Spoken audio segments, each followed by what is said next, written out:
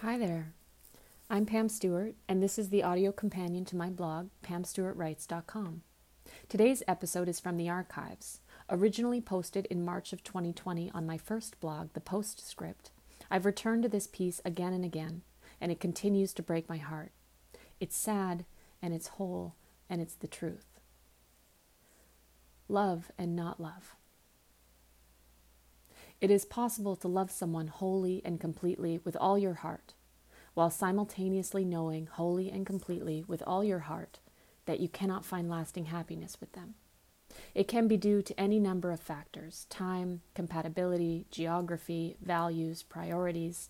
It feels a bit like nausea, or like a heady blend of euphoria and despair.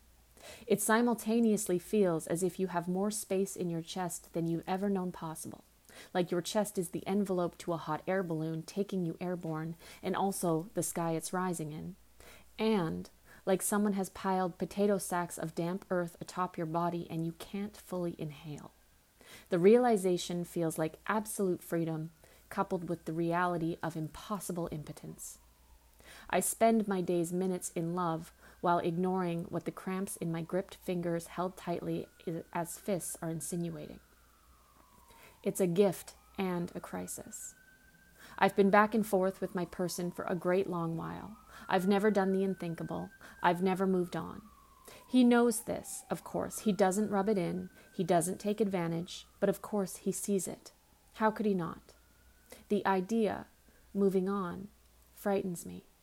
So every time we pause, we break, I wait until the very moment the pain becomes unbearable, and that is when either he or I reestablish contact again.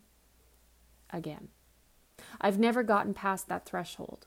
Like when a frozen limb regains feeling, if you didn't know to wait it out, that it gets better, there'd be no reason to withstand blood returning to crossed legs, pins and needles. There'd be no awareness that after pain comes relief, just the fanatical fear that the pain could go on forever. So when you're in that moment, at the height of sensation, and you know the one way to mitigate it, not solve it, but choose a more novel type of pain, of course you take the out. Of course you make the call, because at least you can wiggle your extremities in that option. I accept that if I am ready to do what I have never done, to move on for real, it will be blind curiosity that guides me through it. Not courage or willpower or strength. Curiosity. I'd be curious as to what could possibly lie on the other side of this that is familiar, that I have been unable to transgress. The choice has been mine, of course. I have chosen to stay put. I was unable to believe in our impossibility until I'd attempted us from every possible angle. I feel I have now made such an attempt and am thus at the precipice of either moving on or accepting I do not need what I thought I needed. Maybe I do not need that which I have been struggling so deeply in my bones for, that which I brought the fight to him for again and again, his innocence.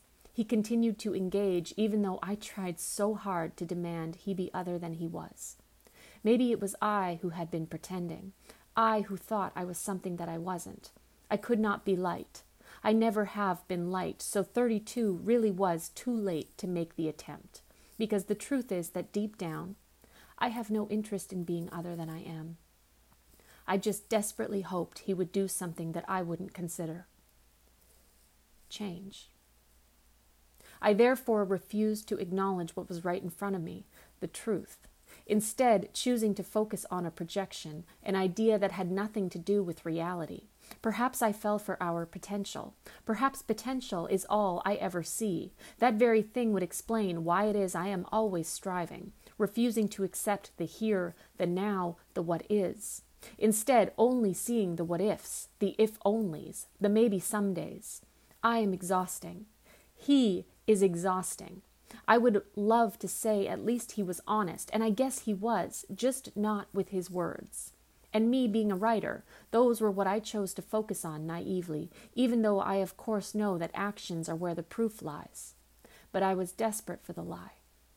I practically begged him for it. And I would feel relief when he obliged me so I could go on pretending for just a little while longer. I wasn't ready to go without. I wasn't ready to admit I had the man of my dreams, everything I ever wanted, and wasn't able to make it work.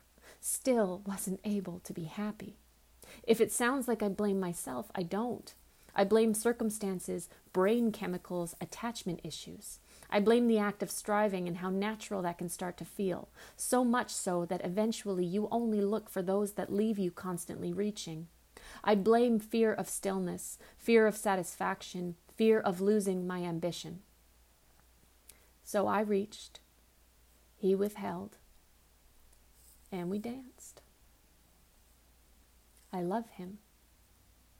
And I remember the other times I've used that word. And I think despisedly of the knowledge that it never goes away. Love never stops for me. And sure, there is poetry in that, the kind that every kid wearing too much eyeliner needs to stop writing if they want to grow, but also just settling into an unspectacular. I no longer wish I was with the others, but that dull awareness of separation never goes away, not really, which feels like a prayer and a curse, a weight and a hand. Sometimes it just makes me tired, and other times the existence of love in my body from other stories gives me life. The man from the pizza place, the man with the eyes, the man who should have known better. In the moments I see myself considering compromises I never thought I'd make, I get scared. Maybe I don't need to be with someone who's honest with me. Maybe that's just about my need for control. Or maybe I could be with someone who doesn't actually seem to want to be with me. Maybe I want it badly enough for both of us. Even compasses can get confused, that's for sure. And then you might find yourself in one of those situations where you can't tell which way is up. So these thoughts seem like reasonable and important considerations. And sometimes we can spend months or even years fumbling around in the dark because we've forgotten that there is such a thing as light. You cannot force someone to be in love with you. I knew that. Surely I must have known that.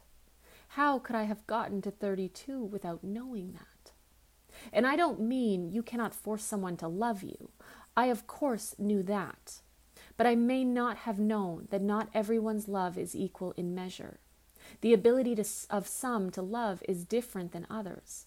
I don't think I knew one's capacity to love varies not depending upon the object that the affection is directed, but point blank, we are not all born with the same capacity for love. Oh, I never doubted his love for me, not once. But maybe I should have doubted that we meant the same thing. Maybe I explained one too many signs away. I believe he loved me as well as he could love anyone.